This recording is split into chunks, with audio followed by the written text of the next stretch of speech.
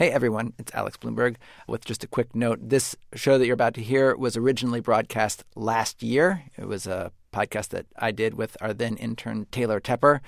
We're bringing it to you again this year in advance of this year's NBA All-Star Game, which I'm sure I don't need to tell any of you, happens this weekend. All right, on to the show. Hey Taylor, check this out. You remember this? James. Yeah, it's LeBron James, and it's the 2012 NBA Finals. Right, and I should say, Taylor, you're our intern here at Planet Money, and we have teamed up on today's podcast about the NBA. Oh, wait, here. Durant falls down. Fisher picks it up. So LeBron James, he slips and twists his ankle. This is Game 4 of the Finals. It's the fourth quarter. And he has to leave the game. He's out of the game. And then with just 3 minutes left, the score is tied. He limps back on the court. Slow to get up. It's a 5-on-3. Fisher to the basket. Oh, what a block from Wade. James down the other end now. Pulls up and banks it in. What a turnaround. It was such an amazing moment. That's unbelievable. He was so good that series. I mean, he was just unbelievable. He averaged 30 points a game. He had all these assists. It was just an incredibly dominant performance. And, of course, they went on to win the entire series. He was the MVP. Right. And even if you're not a sports fan, you probably know about LeBron James. He's the best basketball player today. He's arguably one of the best ever. You see him on TV and you see him on billboards. You see him everywhere. But what you may not know, and what we're talking about today, is LeBron James might also be the most underpaid professional athlete in the world today. Yes, LeBron James almost certainly has been extremely underpaid for his entire career. Victor Matheson is an economist at Holy Cross University. Another economist, Kevin Greer from the University of Oklahoma, puts it even more bluntly. He's getting hosed. Hello and welcome to Planet Money. Today, how LeBron James, a man making what most of us would consider a pretty good salary, $17.5 million a year, how he is getting hosed, and why the NBA team owners, the players, the fans, and even LeBron James himself want to keep it that way. Ain't that like LeBron James? Ain't that just like D-Wade? Wait, what you need? Okay, so, Taylor, let's lay out the case for how a multimillionaire like LeBron James is getting hosed. And to do that, let's imagine a job description, something you might see on Monster.com or in a newspaper. Wanted, once-in-a-generation NBA superstar. Skills required, must be able to soar through the air in order to execute thunderous dunks. Check. LeBron with a takeaway by himself. Oh, yeah. Must be a team player who works well in small groups of 5, who can facilitate performance by executing impossible-seeming cross-court passes to barely open teammates? Check. James in the open floor. Beautiful peg to Wade. Must thrive under pressure, preference given to tall, strong, and extremely agile candidates. An ability to play suffocating lockdown defense is a plus. Check. Rondo fakes. Rondo drives. Oh, there's the fake. Flips it up. Blocked by James. Again, economist Victor Matheson. By lots and lots of measures, LeBron James is the best player in the NBA. If he keeps playing at this pace that he has for the last 10 years and has a lengthy career that is not interrupted by injuries, he may go down as the best player in the history of the game. All right, so say you work at an imaginary human resources department. LeBron James' resume with, I got to figure, a highlight reel, lands on your desk, and you got to figure out, how much do we pay this guy? What is he worth? How do you figure that out? If only there was a way to determine just how much value he adds to a team. Like, say, this job candidate somewhere in his employment history, say he'd switched teams, and you were able to compare the economic impact of that switch. Yeah, if only. The answer to the question everybody wants to know. LeBron, what's your decision? So to anyone with even a passing interest in sports, you'll remember this. It's when LeBron James decided to leave his old team, the Cleveland Cavaliers, and go to his new team, the Miami Heat. And this fall, I'm going to take my talents to South Beach and join the Miami Heat. Miami Heat. That was the conclusion you woke up with this morning. That was the conclusion I woke up with this morning. This decision, it was actually called The Decision. It was broadcast on prime time around the world. This was huge sports news for everyone. His old team, the Cleveland Cavaliers, they felt betrayed. Fans there burned his jersey. LeBron James was reviled on sports talk radio for weeks and months and basically a whole year to come. But that's not why we're talking about this moment. No, it's not. No. We're talking about it because it gives us a pretty clear picture of how valuable LeBron James is. When he left the Cavaliers, the value of the team, That is, how much it would have been worth if the team's owner had tried to sell the team. Exactly. That value dropped by about 25%. And the value of the team that he went to, the Miami Heat, went up 30%. This is all according to calculations done by Forbes magazine. And when you take all this into account, how much ticket sales would go up, how much TV revenue would go up, the people who study this will tell you that LeBron James should be making around $40 million a year, more than double his current salary. And there we have it, the mathematically precise amount by which LeBron James is getting hosed. He's getting hosed out of over $20 million a year. All right. So if that's the case, let's say I'm the general manager of my beloved Brooklyn Nets. We're not that good. We're stuck in the middle of the pack. Yeah, I'm sorry. That's all right. What's to stop me from saying, we'll get to your team in a minute. What's to stop me from saying, hey, LeBron James, I will pay you your full value. I'll pay you $40 million a year if you come on over and play for my team. Well, as you know, Alex, you're not allowed to do that. No, I'm not. No.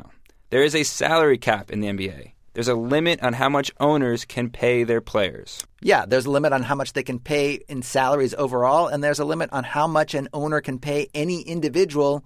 Literally, it's called a maximum contract, and you're not really allowed to go over that without incurring some very hefty fines. So no matter how rich a basketball team owner is, and there are some really rich ones. Yeah, including the Brooklyn Nets owner, they're not really able to pay LeBron James what he's actually worth to them. And that's one way LeBron James is getting hosed, the salary cap. But the salary cap, that is just the beginning of the long saga of how LeBron James gets hosed. There is another feature of the NBA's rules that is arguably even worse for LeBron James, and that is the draft. Now, for sports fans, this system, the draft system, it's so ingrained it seems pretty normal. But when you actually describe it out loud to people, as we've had to do going through the edit of this podcast, when you describe it out loud to people who don't know that much about sports, it all of a sudden seems really bizarre. So the system is this. When players want to go to the NBA, they don't do what happens in almost any other field in the world. Send their resumes or highlight reels to the teams they want to play for, and then if the team makes an offer, they negotiate over that offer, and then both parties come to a final decision about where they will play and for what salary. No. In the NBA, it's way weirder than that. So potential job applicants... That is, the best young basketball players in the world today. Right. So those applicants, they put their names into this big pool. And then there's a lottery, literally with ping pong balls and those crazy plastic tubes. And the 14 worst teams in the league all have to draw a number. And whoever draws the winning number gets the right to pick first from that big pool of talent out there. And this is the weird part. Whatever player that team picks, he can't say no. He has no choice. And not only that, he can't negotiate his salary. His players' union has already negotiated an upper limit to how much rookies can get paid. And this is the way it works, even if you are a once-in-a-lifetime talent like LeBron James. With the first pick in the 2003 NBA Draft, the Cleveland Cavaliers select LeBron James. Players are drafted just like soldiers are drafted during a war. And in this case, Cleveland drafted LeBron James. He couldn't go work for the Los Angeles Lakers, the New York Knicks, or the Boston Celtics. No. He was going to go to Cleveland whether he liked it or not. And it's just, imagine if other fields were set up this way. Like, let's say you're the best young software engineer at MIT. Instead of going out to Silicon Valley and getting hired for an insane starting salary by Google, you had to put your name into a pool with other engineers. And then the worst companies in America got to draw random numbers. And then one day you would get a letter saying, I don't know, you've been hired to work in the IT department at Best Buy. That would just be amazingly frustrating. But this is basically what happened to LeBron James. I mean, everyone knew he was going to be great, even in high school. In a free market, there would have been a huge bidding war for him with some of the best teams in the league trying to woo him. But instead, the woeful Cleveland Cavaliers happened to win the lottery. They got to select him. He had no say. And they were able to pay him far less than he was worth. So that brings us to an obvious question at this point. Why is it set up this way? Why is there a limit on how much teams can spend? Why is there a draft system? And who is getting all those extra $1 million that should be going to LeBron James? Well, again, here is Victor Matheson from Holy Cross. There's certainly one big winner in the salary cap system is the owners themselves. By reducing the amount that they have to pay for their labor and to provide their product, they certainly generate significantly higher profits. And we see sports teams in the United States be far more profitable than sports teams in Europe, which typically don't have salary caps. All right. So I guess you can see why owners would want to arrange things so that they had to pay their superstars way less than the market value. They want to keep some of that money that they'd otherwise pay to LeBron. They want to keep that for themselves. And in fact, it's actually illegal under antitrust laws for owners of other businesses to collude about salaries the way that owners of NBA teams do. But the NBA, like other sports leagues, got itself exempted from these antitrust laws. But it's not just colluding owners who are the ones hosing LeBron James. His less talented teammates are hosing him out of his money as well. So remember, these salary cap rules, they came about as part of the collective bargaining agreement between the owners and the NBA Players Union itself. Here is our other economist, Kevin Greer. Well, the union union votes on contracts by majority rule, right? So we would think if it's like a majority rule that it would be the guy in the middle who would be the crucial voter, right? If you pick a thing like salary cap and line everybody up for who wants it the most versus who wants it the least, it would be the guy right in the middle of that distribution of players, the median player. What are their interests? And the answer is the median player, the non-superstar, they don't want all the money to go to LeBron James either. They want some of that money for themselves. So when I think about this, I think of Mike Miller, like one of LeBron James's teammates. Chances are even a casual fan knows about LeBron James. Probably you've heard of LeBron's superstar teammate Dwayne Wade. But Mike Miller? No one outside of a hardcore basketball fan really knows who Mike Miller is. And he's a good player. He's an excellent shooter. He plays pretty good defense. But in a non-salary cap world, he probably wouldn't be making nearly $6 million a year, which is what he's making now. In a non-salary cap world, teams would probably want to pay LeBron James a bit more and Mike Miller a bit less. So perhaps an even bigger reason that LeBron James' teammates really like this crazy system of the salary cap in the draft is that it expands the total number of jobs. And here it might be instructive to talk about my Washington Wizards. Do we have to? Unfortunately, I think we do. Okay. Because it's possible that without this system in place, almost none of the players on my team would even have a job. This for the tie from Gennaro Pargo, and it gets nothing. No iron, no rim, no backboard, no nothing. So we should explain we're watching a sad highlight from a Washington Wizards game, and it's sort of the opposite of the LeBron James highlight. Final seconds of the game, the score is tied. The Wizards player, Gennaro Pargo, takes the shot for the win, and he misses it. And airball. He did as well as I would have done. So the Wizards are a terrible basketball team. The record this year is the worst in the league. I mean, you can buy a Wizards ticket from a scalper for $1, maybe even less. If the Wizards existed in the real economy, they'd be like Studebaker or the Saturday Evening Post, out of business. But because the Wizards are a team in the NBA, they don't go out of business. Because they can always rise again through the draft. If they stay one of the worst teams in the league, they are guaranteed a really high draft pick, which means they get a good shot at maybe getting the next LeBron, a great player who could get them winning again. And because of the salary cap system, they'll be able to keep that player and keep him from getting poached by like a richer team in a bigger market. Okay, so you've got this crazy system that rewards failure, encourages collusion by business owners, sets up essentially a system of conscription as a method of recruiting and distributing talent. It's a system that free market economists like Kevin Greer, the one that we talked to at the University of Oklahoma, would seem to hate, right? Well, it's wrong, as it turns out. You know, I think it's not a horrible overall system in terms of maximizing the viability, revenue, profitability of the league. So Kevin Greer may be an economist, but he's also a basketball fan in a very small market that has benefited enormously from this crazy system. And the argument he's making is that by making the economics of the NBA as anti-competitive as possible, you make the league as competitive as possible. So even a fan like Kevin Greer, who lives in a small market town like Oklahoma City, can root for a really great competitive team. A team that was able to draft great players like Kevin Durant and Russell Westbrook and pay them far less than they're actually worth. His team, the Oklahoma City Thunder, in fact, went to the finals last year, and they could do it again this year, which would be very unlikely without the system in place. Exactly. And Kevin Greer is not the only one out there. There are lots more fans now in towns all across the country that wouldn't have competitive teams to root for if not for this crazy system. And more fans all across the country, that's good for the NBA. Again, Victor Matheson. So generally, players' unions have agreed to restrictions in order to try to increase competitive balance in the league which the players believe is going to increase the overall size of the pie.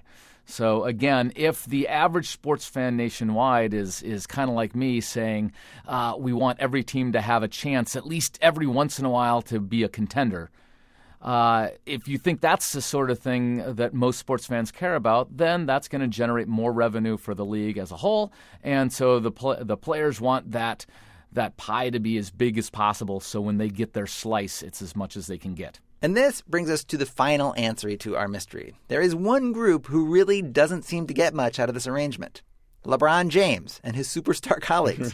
Why don't he and Kobe Bryant and Kevin Durant and all the other superstars who are getting hosed by this system, why don't they band together and go on strike? That would be the most elite labor action in history. It's fun to imagine, right? It's just crazy. They'd have velvet everywhere. But the problem is that they kind of benefit from this too. If the league overall is bigger and more popular and generating fans in all these towns that otherwise wouldn't have fans, then that's great for LeBron. Because most of his money doesn't come from his salary, it comes from endorsements. And the bigger the league is, the bigger his platform is, the more money he'll get for those endorsements. Again, economist Victor Matheson. So the NBA is a relatively minor-ish component of his overall compensation, but if he wasn't in the NBA, that outside compensation wouldn't be there probably, or it wouldn't be there nearly as much. I mean, if he was like the 3-time Olympic decathlon champ, right, he would in no way be making near the amount of endorsement money that he's making. LeBron James isn't getting paid his full market value, but it's not like he has another option that would pay him more than he makes now, getting hosed by the NBA.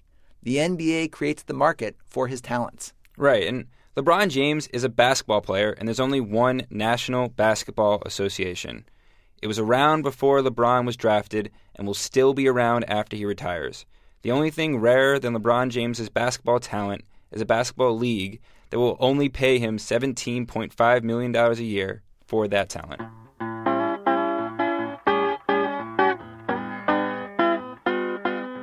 It's 2014, Alex again, with a quick update. The Miami Heat did indeed win the championship, the NBA championship last year, further cementing LeBron James's place in history and further cementing the idea that he is vastly underpaid. The Washington Wizards have improved quite a bit this year. They are no longer a basement dweller in the NBA, and right now they have won almost as many games at this point, a little past midway through the season, than they did all year last year, and they seem on pace to make the playoffs for the first time in a long time. As always, we would love to hear your thoughts, questions, comments. Please write to us at planetmoney@npr.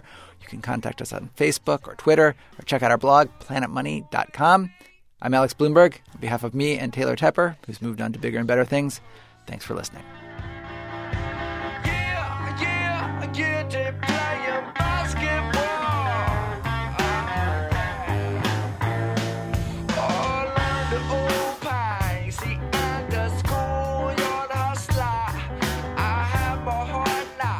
I'm off the backboard, bust